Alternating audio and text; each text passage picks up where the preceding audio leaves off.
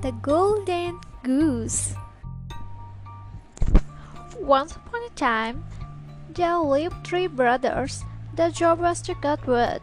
The youngest was called Simpleton. One day when Simpleton went into the forest, he met a giraffe. The giraffe was very hungry. He asked for food for Simpleton's brothers, but both the brothers said no to the giraffe. Simpleton was kind and he gave the giraffe some food.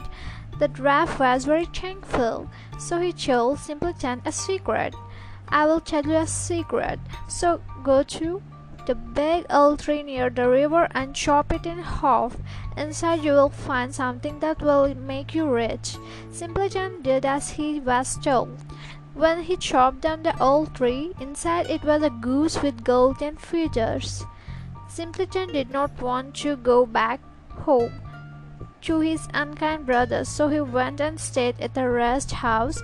He paid the rest house owner with a golden feather. The rest house owner had three daughters. They saw the golden goose and all three decided they would steal the goose. When Simpleton fell asleep at night, one by one of the three daughters came to steal the goose, but a funny thing happened. When they touched the goose, they got stuck in it. When Simpleton woke up, he took the goose and went on his way.